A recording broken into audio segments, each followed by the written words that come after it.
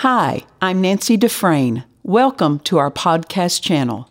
We know you'll be blessed by today's message. I am going to continue with what we started with last week regarding prosperity. And I was encouraging us by the leading and the direction of the Holy Ghost regarding God's plan for you and His prosperity plan for you. And that God's plan in prosperity is not just for us to believe and call for prosperity, but to develop for it. Amen. We're to develop for prosperity. The man who is developed for his profession can have longevity. The man who is undeveloped will quickly become a liability and not an asset. Right?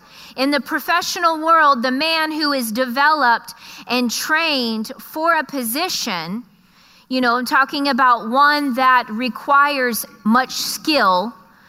Whether you believe it or not, prospering, God's plan of prosperity requires much skill. And when we talk about prosperity, we are talking about finances, but we're also talking about relationships. We're talking about health. We're talking about a life, and we're going to look at some of those examples this morning, a life that is so full of the joy of the Lord and the blessing of God that it just pours out and pours over onto others around him. A developed man, not just a rich man, but a developed man has something to offer everyone. Amen. And this is what we're after, is a developed being. We want to develop ourselves, because when Peter and John said silver and gold, we do not have right now on us, but what we have, thank God they were developed men. They weren't just heading back to the sea to go get in their boat to make some money because they had been off work for a while. They were spending time in the fellowship of believers and in prayer. And so what they had, what they were able to offer, this man, money couldn't buy him. Right. He wanted the money. He wanted the alms because he couldn't work. So that's how he fed himself. But Peter and John said, we'll do you one better. Yeah. And we'll help you to get up on your feet so you can live your life and no longer become dependent on man's system, but you can step into God's flow and God's system. Amen. And God's system is one where we are completely dependent on Him. We are not dependent on anyone but our Father. Complete reliance. Amen. And so we talked about how God's plan is not just for us to believe and call for prosperity, but we are to develop for it. The scripture says in John, beloved, I wish above all things that thou prosper and be in health, even as thy soul prospers. So we're seeing that the soul, John was expecting that their soul, the soul of a man, the mind of a man was going to prosper first. It was going to develop first, be renewed first.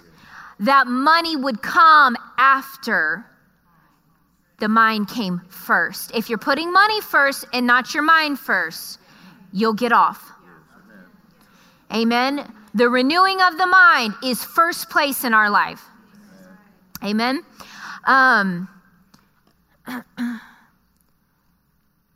The enemy is going to fight the abundance of prosperity God has for His people. Don't think that he is going to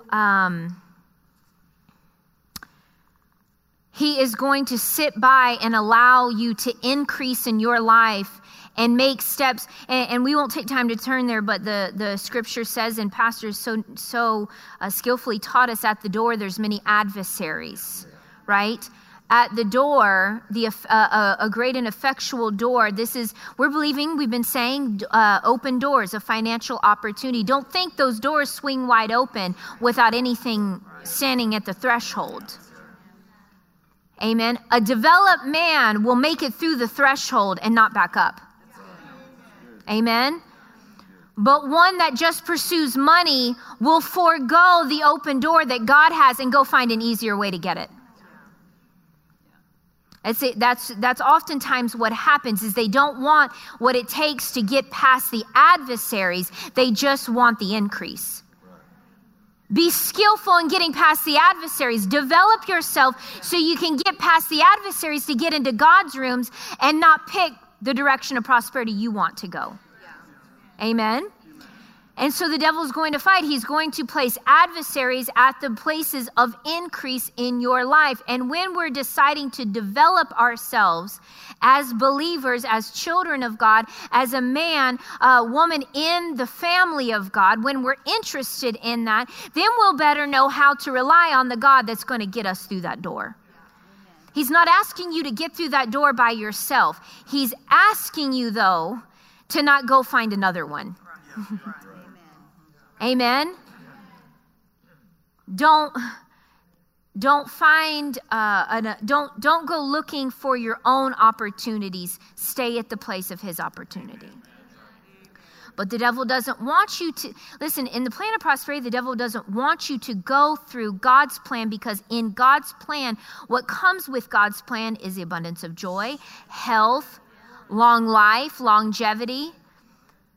What man does in man's effort will wear a man out. Everything you pursue in your own effort from the natural will keep you in the natural. And the natural, that's what Jesus was telling his disciples.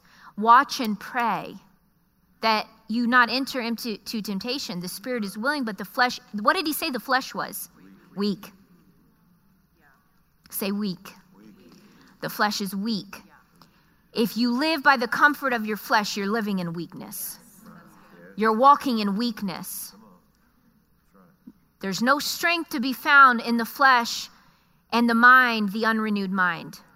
So what did he say? Watch and pray. What was he asking them to do, really? He's saying, get full. That's it.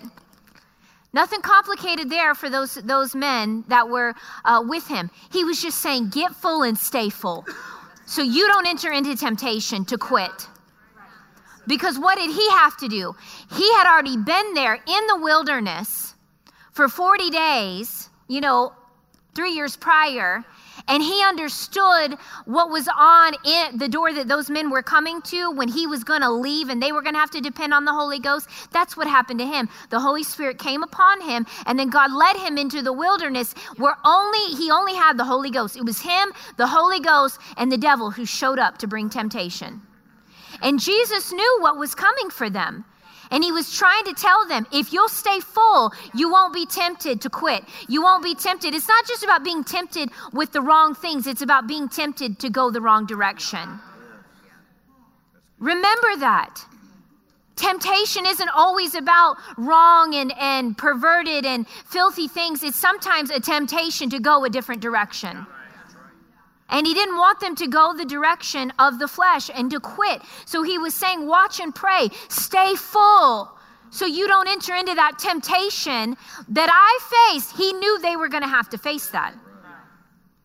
In order to have the miracles that he had, they were going to have to go through that process that he went through. And what did that process create? Total reliance on God. If you want to prosper in the things of God, you will have to become completely reliant on him. Every crutch you have to allow to be removed.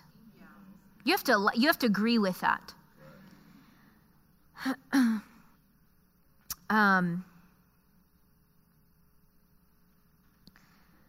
I want to see which direction I want to go. I want to give us 3 things. I think I want to go ahead and move in this direction, because this is what the Holy Ghost was talking to me about yesterday and this week, some of these things. I'm going to give you 3, say, well, how do I develop? I'm going to give you 3 things that the Holy Ghost gave me that are, if you focus on money, if you focus on increase, if you focus on getting, then prosperity stops there. But I don't know about you, I'm interested in every arena of my life. We see that with Abraham, because Abraham had to believe God for something that his cattle couldn't get him. There was no, in vitro, there's no option. God said is between you and you, Abraham and Sarah, that's it. You don't have any other option. You're totally dependent on me. But notice in the meantime, he was still prospering and increasing him. And yet the one thing that he so desired and that God had said and spoken to him to come to pass was something that his cattle, his wealth, his money, his people, nobody could get for him. God's prosperity plan is we can rely on him for every single arena, no matter what the doctor says, no matter what your family says, no matter what your education says. There's jobs and positions that God will raise us up to that you didn't even have an education for. And God will place you there. Just a family testimony. My sister was telling me that her husband left. He has a job or had a job with the city of Gainesville, and he had applied for this job. He'd been looking for another job within the company that he really liked, and he had been training in that direction, and he had gotten his degree. And this other job came open with a significant pay increase. And he was not qualified for it. And somebody had suggested, go, apply for this job. And he walks in and he goes, I'm just going to be honest with you. I'm not qualified for this. I've never done anything with this. They liked him so much that they hired him. Well, money can't buy that open door. Money can't purchase. Even his education, his degree was not even for that line, that line of work. Okay, so we want to develop ourselves in these arenas, these three things. And if we will do that, if we will make sure, then God's plan of prosperity will be easy for us to follow, to be directed in. Amen. And those opportunities, open doors, funds, divine ideas can come because in a developed man, they have found a heart that is turned towards him. And then God's developing that in you, and you're not taking and trying to develop it yourself. Amen. Number 1, you ready for the list? And this is so great. And you know what I told the Bible school students? Prosperity is going to look different in every single one of our lives. Don't ever look and think you're not prosperous because you see someone else. God's prosperity plan is going to look different in each one of us, but the process is the same. It's the same. Okay? God's prosperity plan will look different because we're all at different levels, but the process of increase and prosperity in God is all the same. Prosper in your mind so you can prosper in money and health, right? John gave it. Number 1 is reverence. Reverence. Not skill, not knowledge. This is what the Holy Ghost gave me, reverence. Number 1. The number 1 area to develop in is reverence for God and the things of God. Reverence in his presence is not hard. It's reverence under pressure that will test a man's level of godliness. Reverence in his presence is not hard. It's reverence under pressure. Say pressure. Reverence under pressure that will test a man's level of godliness. Reverence. Talking about reverence. It's easy to come into a church and sense the presence of God and the movement of God and come in with needs and be reverent.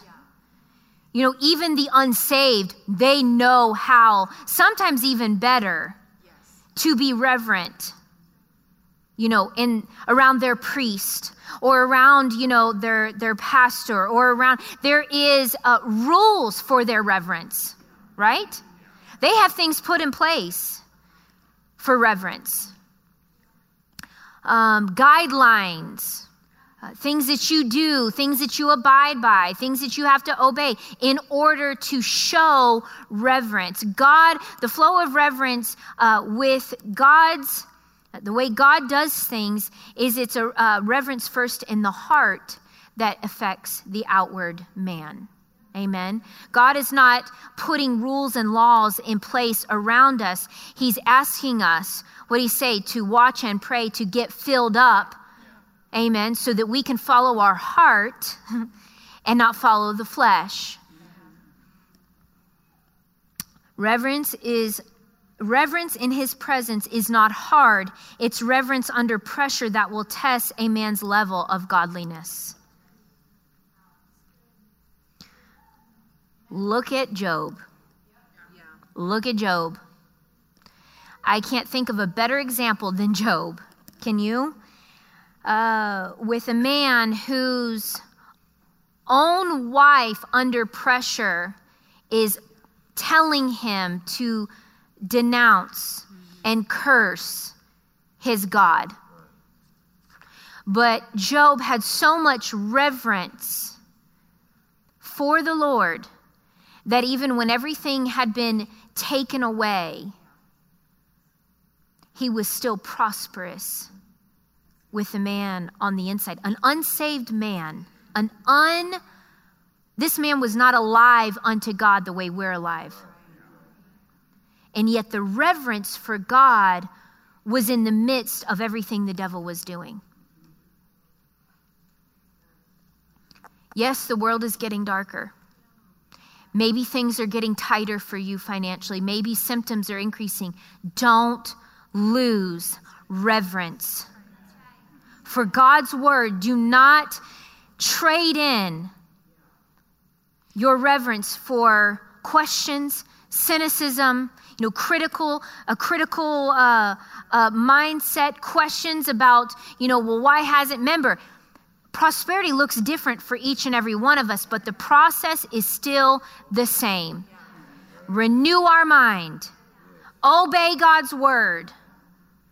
Amen. Follow the leading of the Spirit. Reverence for God. What about Moses? Moses tried to make it without reverence. He had heart. That's God. He was going to get a job done, and he sure did. And God pulled him out of there so fast, because he wasn't doing it with reverence. He was doing it based off a carnal reaction. There was wrong being done, so he reacted from the flesh. This is what happens when you watch too much news. Your flesh starts to react. Oh. God had to take him 40 years in the wilderness and to a place of greater reverence. Because reverence, the level that you reverence God and remember, it's not just about reverencing his presence. God's presence can be tangible. It can be felt. It can begin to influence. It can even take and, stir up an emotion. And we enjoy his presence, and we should be. But reverence is to be there for God's word when the situation is wanting a response contrary to the word. I'm not going to, you have a level of reverence in your home to where you're not going to allow the word to be violated in any way in that home. We're talking about prosperity. We're talking about prosperity. Okay? So don't deviate. You know what I'm saying? I want it all in the context of a developed man who's prospering in the things of God so that the things of God can prosper him. If you're interested in prospering in the things of God, then the things that God has access to will prosper you. I don't have access to what God has access to. His angels have access to supply, to influence that I don't have access to. If I make myself reverent and consecrated and dedicated to God and what he desires and to his plan and to his things, then the things that he has access to that I can't reach, he can bring into my life. But if you pursue man's things, you pursue money, then you'll just only be able to have what money can get you. And one day you may need something that money can't. Money has tried to buy many a sound mind and a happy home and joy. That's what, and I'm not knocking anybody. I'm just saying that's what you spend money. You spend money on a psychiatrist or a therapist to try to somehow deal with the mind and be happy from the mind, when God's prosperity plan is that you may have joy from the springing from the well of life that never runs dry. This is why people have to keep going back and back and back, because there's no well from a therapist. I'm not against, and there may be things that that's at the level and you need to go and you need to handle some things, but you understand the Holy Ghost is the well that never runs dry. Man's knowledge is limited. His resources are limited. This is why Solomon was blessed and prospered more than any other man, is because he was interested in the wisdom, the unlimited wisdom of God. Amen? And so reverence. I guess we need to... if we would live, people say, well, we're not to be sin conscious anymore. No, we are not to be sin conscious anymore. That's to live sin conscious, you will always live defeated. But we do need to live conscious about how quickly you can fall into sin. Okay? It's not about some who preach, well, we're not be sin conscious anymore. But what they do is they keep people from recognizing that they need to be full of the word, because their flesh is going too quickly. Yes. So it's not about living sin conscious, about living conscious of how quickly you can fall back into those old habits. You can remember what Jesus said, the spirit is willing, flesh is weak. The weaker... if you fight with the weaker, let's say maybe you decided you're going to do an arm wrestling match. You're going to beat me, brother. We have an arm wrestling match, and I have one arm that's stronger than the other, but I decide to play with my weak arm, right? Yeah. What happens is you quickly realize I brought the weak side to the table. Yeah. And this is what happens when we live carnal and we're not staying in God's word. We're bringing the weak side to the table. We're bringing the weak one to the fight. But when you learn to live in reverence from your spirit, you're not living sin conscious, but you also know, if I live with that weaker side, then that flesh is what's going to be there waiting for me when opportunity arises, and therefore it will be easy to step over into sin. So I don't want anybody to think I'm teaching you to live afraid to sin, but live mindful. Where are your weaknesses? Where do you trip up? Where do I find myself struggling in my flesh? Is it worry? Right? Is it not walking in love? Is it being selfish? Is it being prideful? Where is your flesh weakest in? Don't focus and become conscious of that, but be conscious that if you don't live full, how quickly you can go that direction. And saying, being very much aware, I'm not full today. There's nothing wrong with saying, I'm not full today. Right?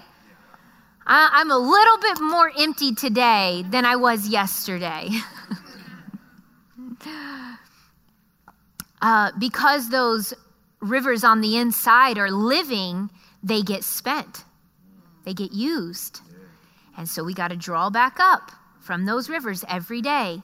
God's word is alive. And what does it want to do? It wants to go out and be used and take that living word and apply it to dead situations, apply it to things that look like they're not going to make it.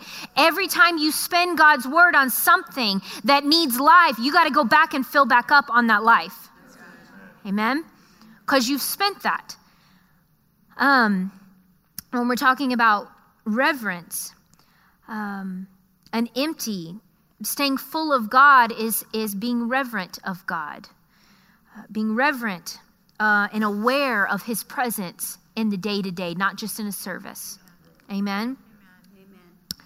An empty believer is easily filled with unbelief. Look over at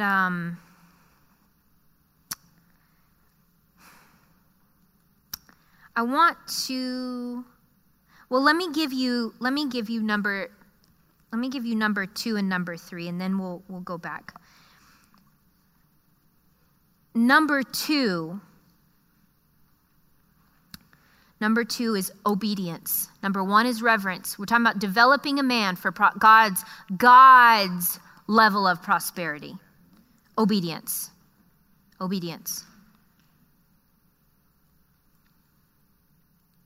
The man God can make prosperous isn't the bold leader, but the humble servant. The man God can make prosperous isn't the bold leader, but the humble servant.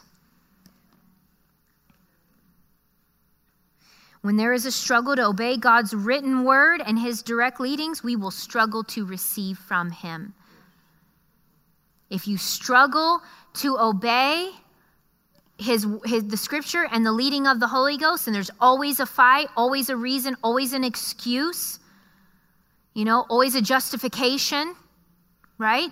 For, why you're dismissed from something, or why you'll do that later. I'll obey that later. I'll get that right later. Then your receiving will always be, in your mind, it's going to be a struggle to not put that off till later. See, God's a right now God, and that's with everything. So when you get revelation, he's expecting that right now you take that revelation and you put that into action. He's expecting that when you get a leading of the Spirit right now, you're going to obey that. But if you have a habit of putting that off till later, what happens when you need to receive from God for right now? It's going to be real difficult. We're covenant people. What we don't give to him, we can't receive back. Amen? You can't have all of him if he doesn't have all of you. The parts you give to him in your heart, the places you give to him in your heart, in your desires, will be how much is going to be the measure that you can receive from him. No, he's not trying to keep something from you. It's that because what we live in, we still live under in this realm where the law of sin and death is still operating. There's still that influence. The devil's lease is not up. He has a right to be here. He has a right to hold on and hinder until we take our authority and assign God's word and his power to what God led us to. Then he is still going to be here. You better know how to cooperate with the one who's going to work the miracle for you. And if you don't obey him, you're lacking in cooperation. It'll be a struggle. Doctor used to teach us that all the time. Be a person of your word. Be a man or woman of your word. It'll be easier to believe God and his word if you will decide to be a person of your word. And then number 3, for prosperity, developing yourself for prosperity. Number 1 is reverence. Number 2 is obedience. And number 3 is reliance. Learning to be totally reliant on him.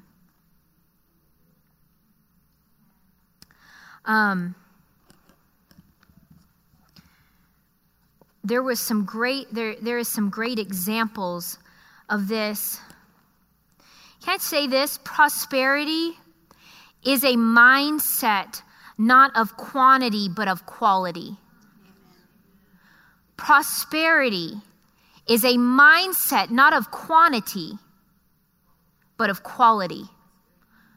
What kind of quality of life right now do you have? I don't care if you don't have the biggest house. I don't even care if you own a house.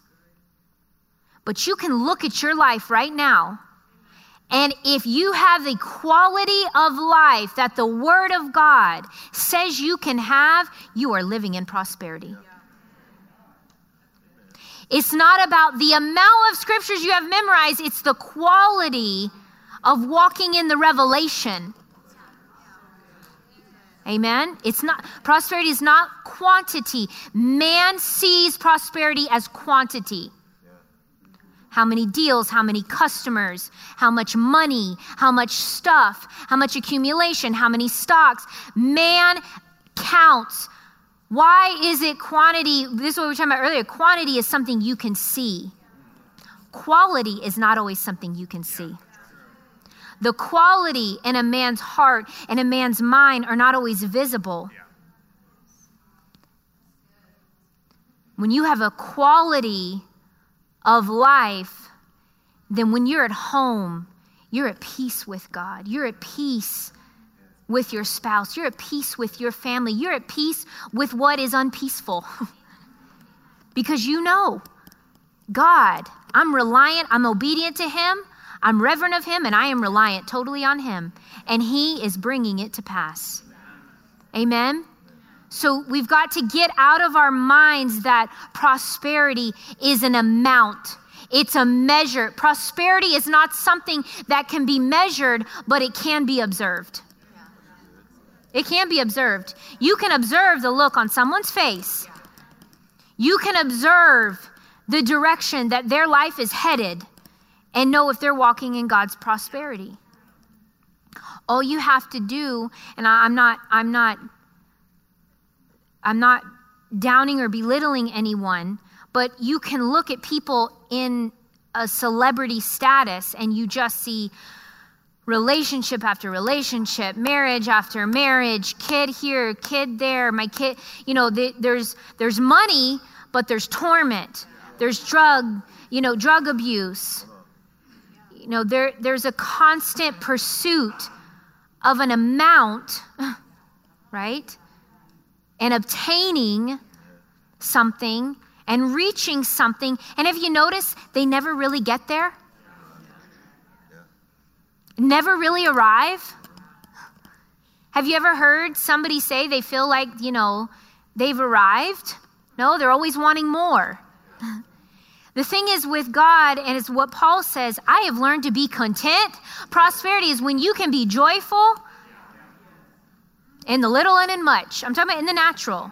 Because the abundance flows from a man's heart and from his life with God and not from the amount that he has, on the outside. So prosperity, we've got to get it out of our minds. If you'll get it out of your mind that it's about quantity and accumulation, it's about reverence, obedience, and total reliance on Him, then you become a candidate that is so full of God. The man who's full of God, he will fill with all of his riches. Amen? And that's what we're after. That's what we're pursuing. Remember what we said last week? We're not waiting on somebody outside this ministry to come and be the first funders. I want to be a first funder. Amen? I'm not saying he can't. I'm saying I want to develop myself and my family to be to the place where we can be the first funders, the first in line, the first to get filled. Amen? So number one, reverence. Starts with reverence. Reverence, and not just reverence when you come here. Obedience. Listen, you don't make money while you're here. You know what I'm saying? You don't necessarily need to follow the leadings of the Spirit while you're here to the degree that when you leave this place, you understand? So where is reverence really key? while you're at service, there's somebody leading the service, and they are going to hear and follow the direction and the leading of the Spirit in that service so that you can get where you need to go. I am not going home with you to get up with you, to go to bed with you, to bring the presence of God and hear from the leading of the Spirit so that you can succeed. Just because we succeed in a service and we get where we need to go in a service doesn't mean you're going to get up tomorrow and get where you need to go with God. That's why reverence is so important. To not have just a habit of reverence in here, although that's where it starts. It's that when you leave this place, the word is still first place in your life. Amen?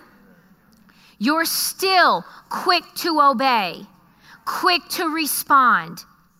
Amen? And quick to believe. Go with me if you would.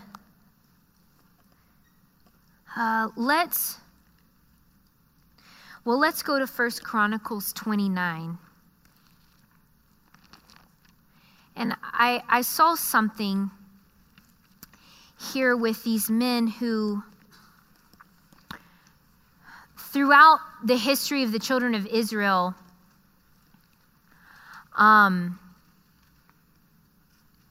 they would build idols and fall away to keep it short, and then they would come back to God. Then they'd build idols and fall away, and then they'd come back to God. There would be a man, a king, someone that would be raised up. And what we see, if you'll look in the passages, and I'm going to endeavor to do not just today, but going forward, if you'll look, the first thing you see with that man that would rebuild and reestablish the relationship between God's people and himself, they had a reverence for the things of God. They had a reverence for the temple of God. They had a reverence for the house of God. They had a reverence for how God had asked them to do things day to day. They had a reverence for how to sacrifice, what to sacrifice, how to bring the sacrifice. And we see here in Chronicles, 1 Chronicles 29, and I read this a few weeks ago. It says, and King David said to all the assembly, Solomon, my son, whom alone God has chosen, is yet young, tender and inexperienced, and the work is great. For the place is not to be for man, but for the Lord God. So I have provided with all my might for the house of my God, the gold of things to be of gold, silver of things of silver, bronze for things of bronze, iron for things of iron, and wood for things of wood, as well as onyx and beryl stones, stones to be set, stones of antimony, stones of various colors, and all sorts of precious stones, and marble stones in abundance. Moreover, because I have set my affection on the house of my God, in addition to all I have prepared for the holy house, I have a private treasure of gold and silver, which I give for the house of my God. And we wonder how his son and him were so wealthy. He had set his own things aside. As king, he could have taken from anything he wanted to fund the building of the temple. But what did he decide to be a first funder? The man who could pull from any resource, take from any place he wanted, he took from himself first. That's reverence. You're not waiting for somebody else to give it. You're not waiting for somebody else to obey it, somebody else to serve it, somebody else to respond to it. You are a first funder. Amen. And David said, I may be king and I have access to all the resources and I can do anything I want, but I'm going to tap into my private. I'm going to be the first giver, the first funder. I'm going to be the first one to provide the gold, the silver, the stones. This was because he had reverence, not just to do things, for God and have his name written down and have people notice, that he did something. But it's because he loved God. And he knew that there was specific instructions given of how to build this temple, how God wanted. Remember, it said for where gold, there should be gold. For silver, the things that should be silver. He didn't even build it. He followed that very direction of how to build. We all know that there was specific instructions of how to build the temple. You are now the temple of God, and God, through the help of the Spirit, is going to give you specific instructions and leadings to follow. Don't give half-heartedness, and don't say, I'll do that later, when he's dealing with you with something right now. We're talking about prosperity.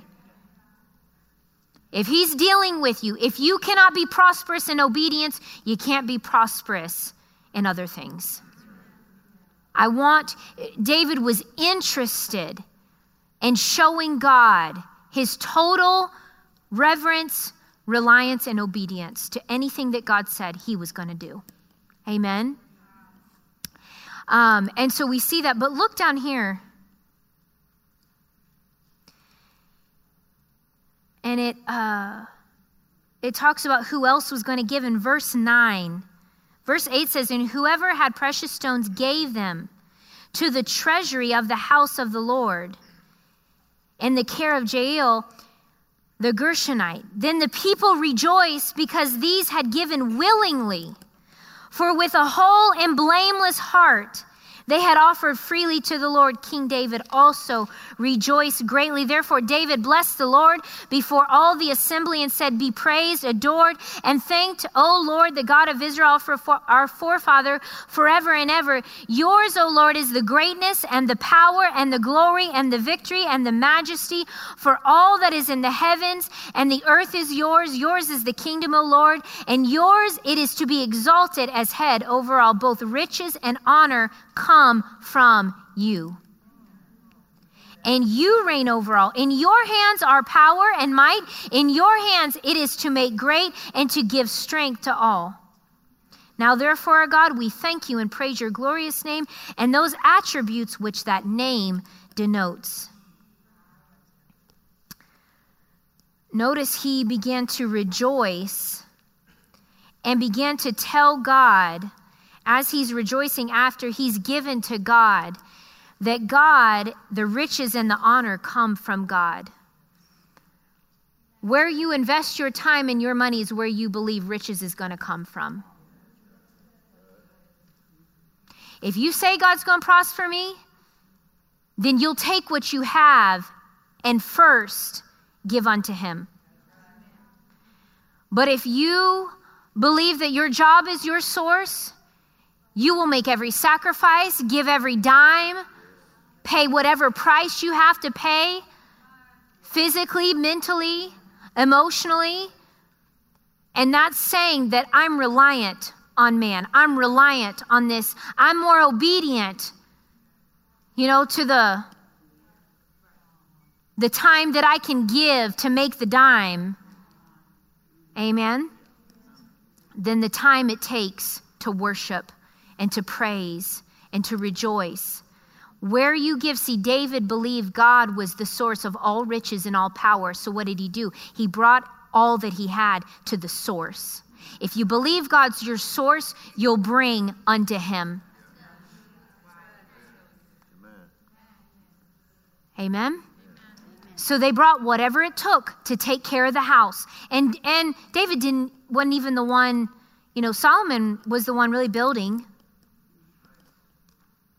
He was setting up for the next generation. Isn't that what true prosperity is? That you have something to leave for the next generation? A man's legacy is not just taken with him in his rewards to heaven, but what is left here on this earth, what he leaves that is still producing from his life. I want something still producing.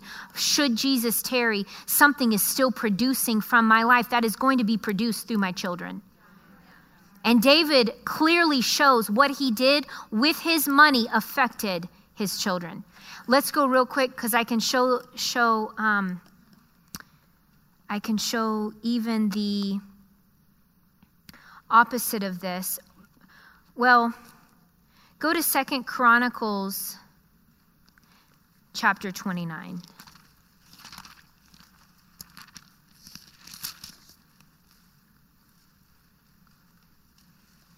Well, Pastor, I just want you to tell me I'm rich. Preach to me about how rich I am, how wealthy I can be. I can do that. But it's better to preach it to a man who's developed, who can receive it. We want to be the place where we can receive that word and obey and follow the leading of that word.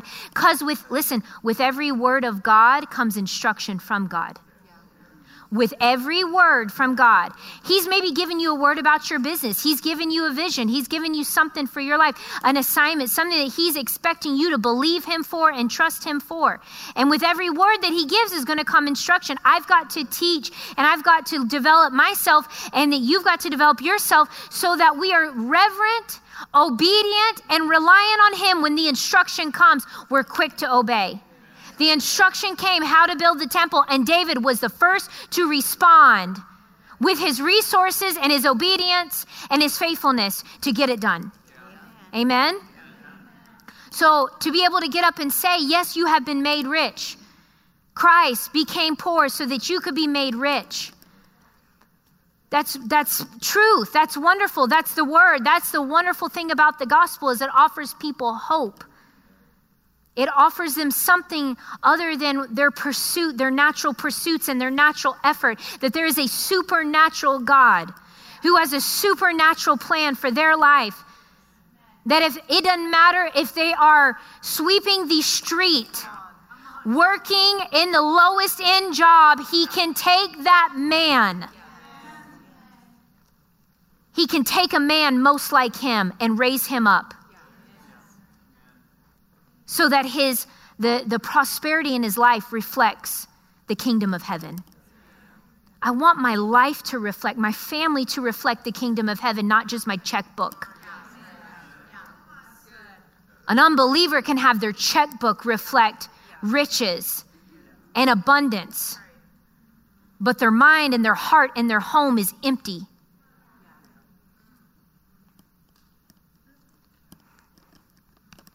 So we must first, I guess what I'm saying is we must first give proper definition to what prosperity really is. 2 Chronicles chapter 29 says here, Hezekiah began to reign. Now here, Hezekiah is stepping in, and he's taking over when there was idols. You know, things were a mess. Nobody's serving God. Nobody's living according to, the law that God had given. And Hezekiah began to reign, verse 1, when he was 25 years old, and he reigned 29 years in Jerusalem. His mother was Abijah, daughter of Zechariah, and he did right in the sight of the Lord, according to all, notice this, all that David, his forefather, had done. He reaches back to David, his forefather.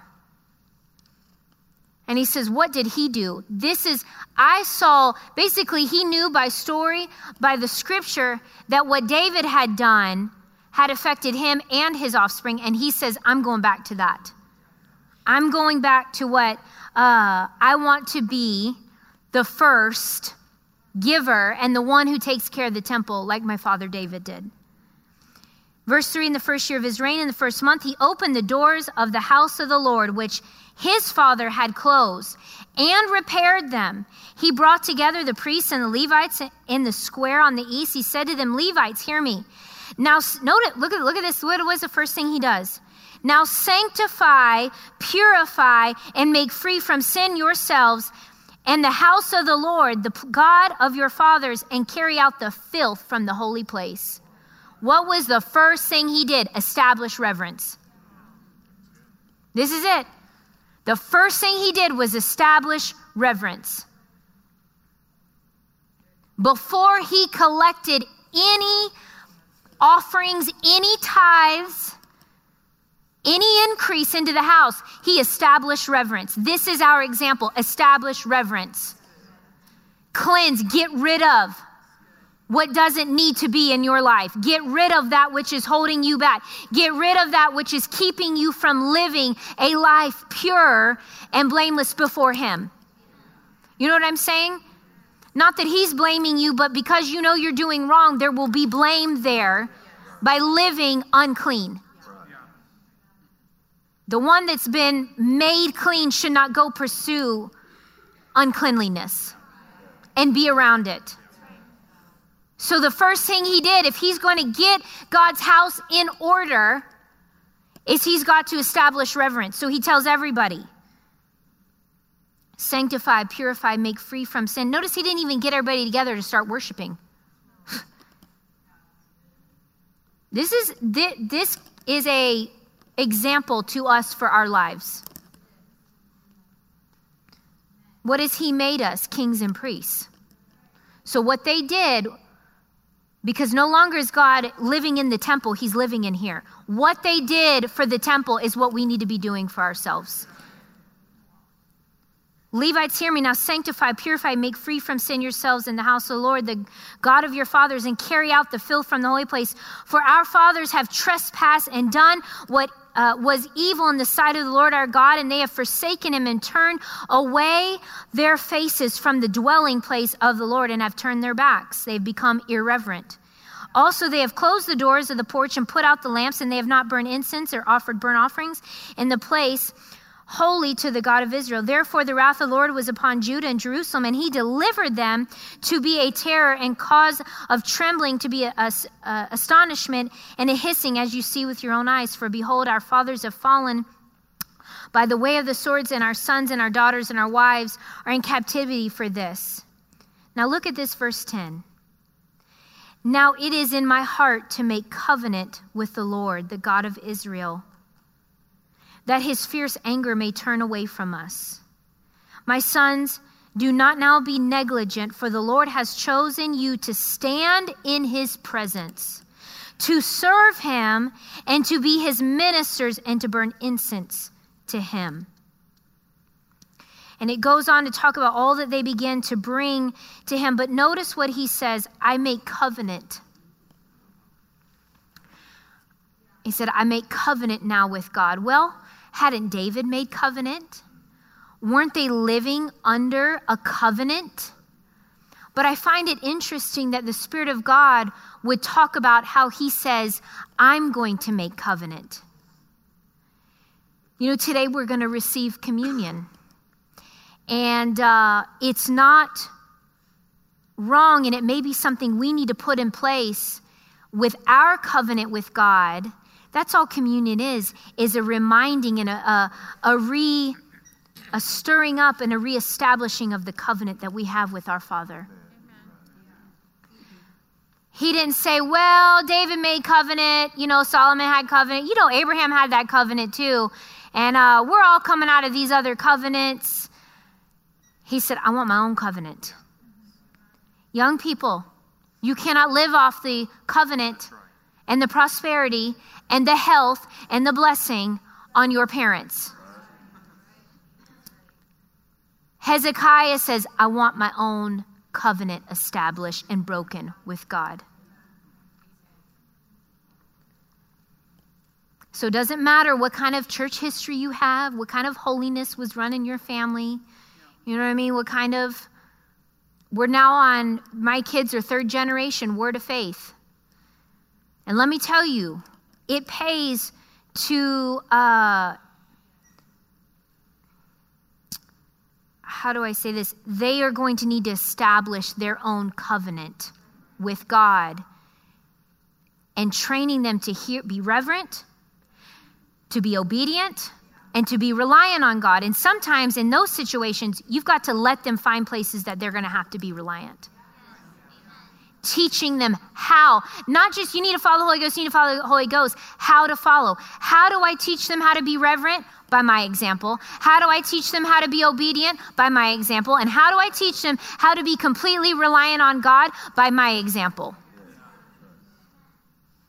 So parents, it's our responsibility first to show and to demonstrate our covenant. It's not enough to say. That's why it's not enough for the kids to come and for you to come in here. You've been made rich. You've been made wealthy. All that heaven has is yours. There's an abundance. Yes, we want to keep that in front of us. But if you don't teach your children and you don't remind yourself how to live what a covenant, it means to live in a covenant, and the reverence that you have for that covenant, the reverence that you have to be obedient to the rules of that covenant, what is that? Keep your hands to yourself. Keep your mouth to yourself. You know? Don't have anything else above God.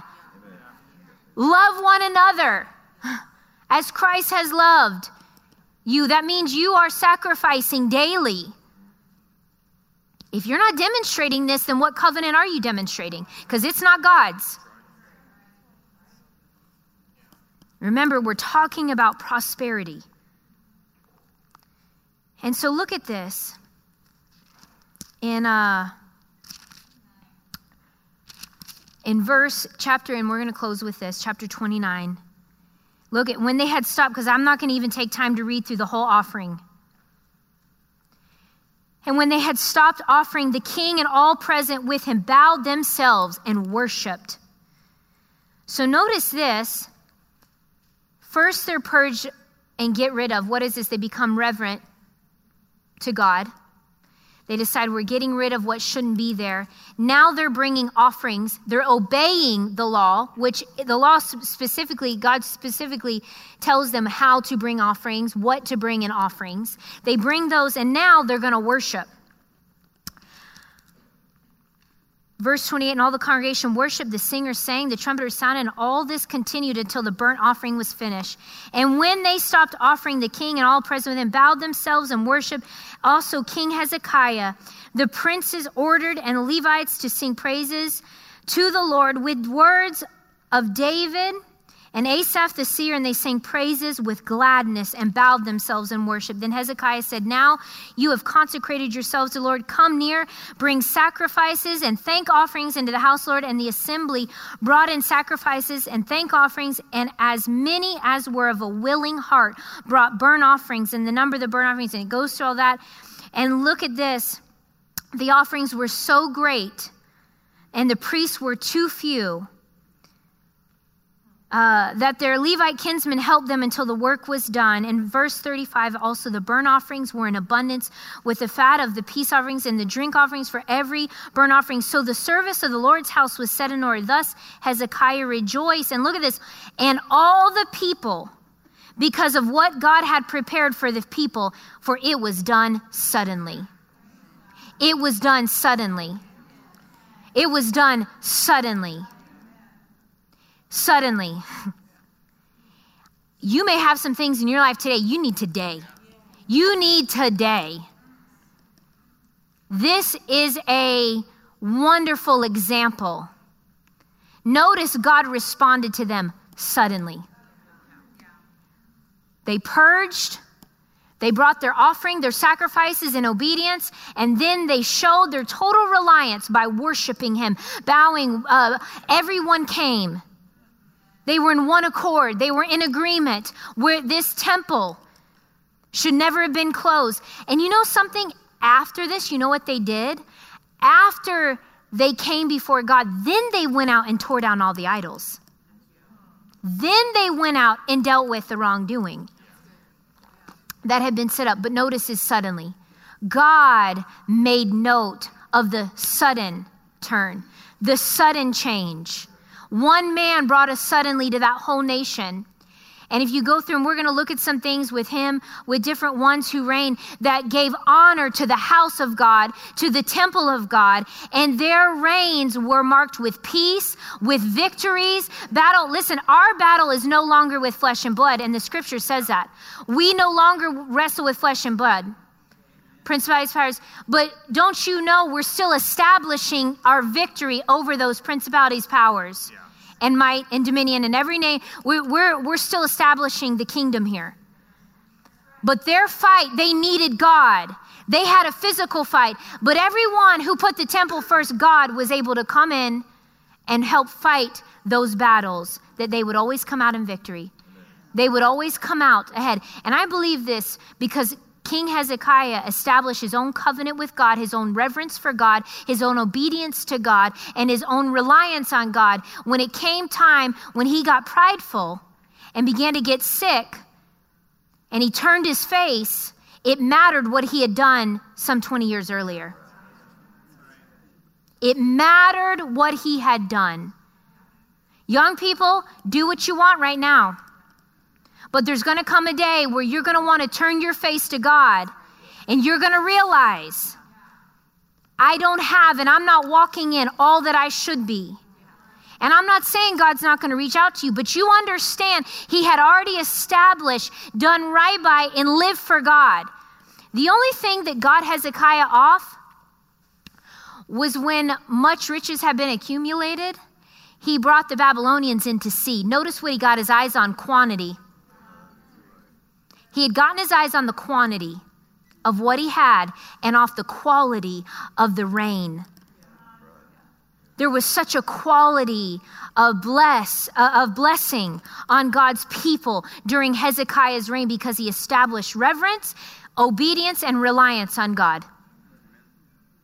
Amen. So everyone prospered because of it. But the moment he said, hey, come look at all this stuff I got, all the gold, all the riches, he got prideful. He got consumed with the quantity that he had. We could say the amount he had in his bank account mattered more to him. So notice when the king got his eyes on quantity and off the quality of the blessing of God on his reign, that's when he began to stumble. But we still see him marked as a man in covenant with God. And all the people worshiped and rejoiced, and there was great joy. And we're going to look at the scripture because it talks about great joy among the people when they were the first to come, when they were the first to give, when they got excited about the reverence of the temple and the place that God was establishing and what he was establishing with them as a people. Great joy filled the people. And he fought for them, and he blessed them, and he prospered them. Amen. And then what would happen? They would turn away. The temple would fall apart. They would build idols. They would begin to worship other gods, and they would drift away. And the quality of their life, they would suffer. Prosperity is not about quantity, but quality. Amen. So we'll close there. We'll stop for today. We trust you've enjoyed this message. Visit us at DufresneMinistries.org to learn of our upcoming meetings, share your testimony, become a partner, or visit our online store. This program has been made possible by the friends and partners of Dufresne Ministries.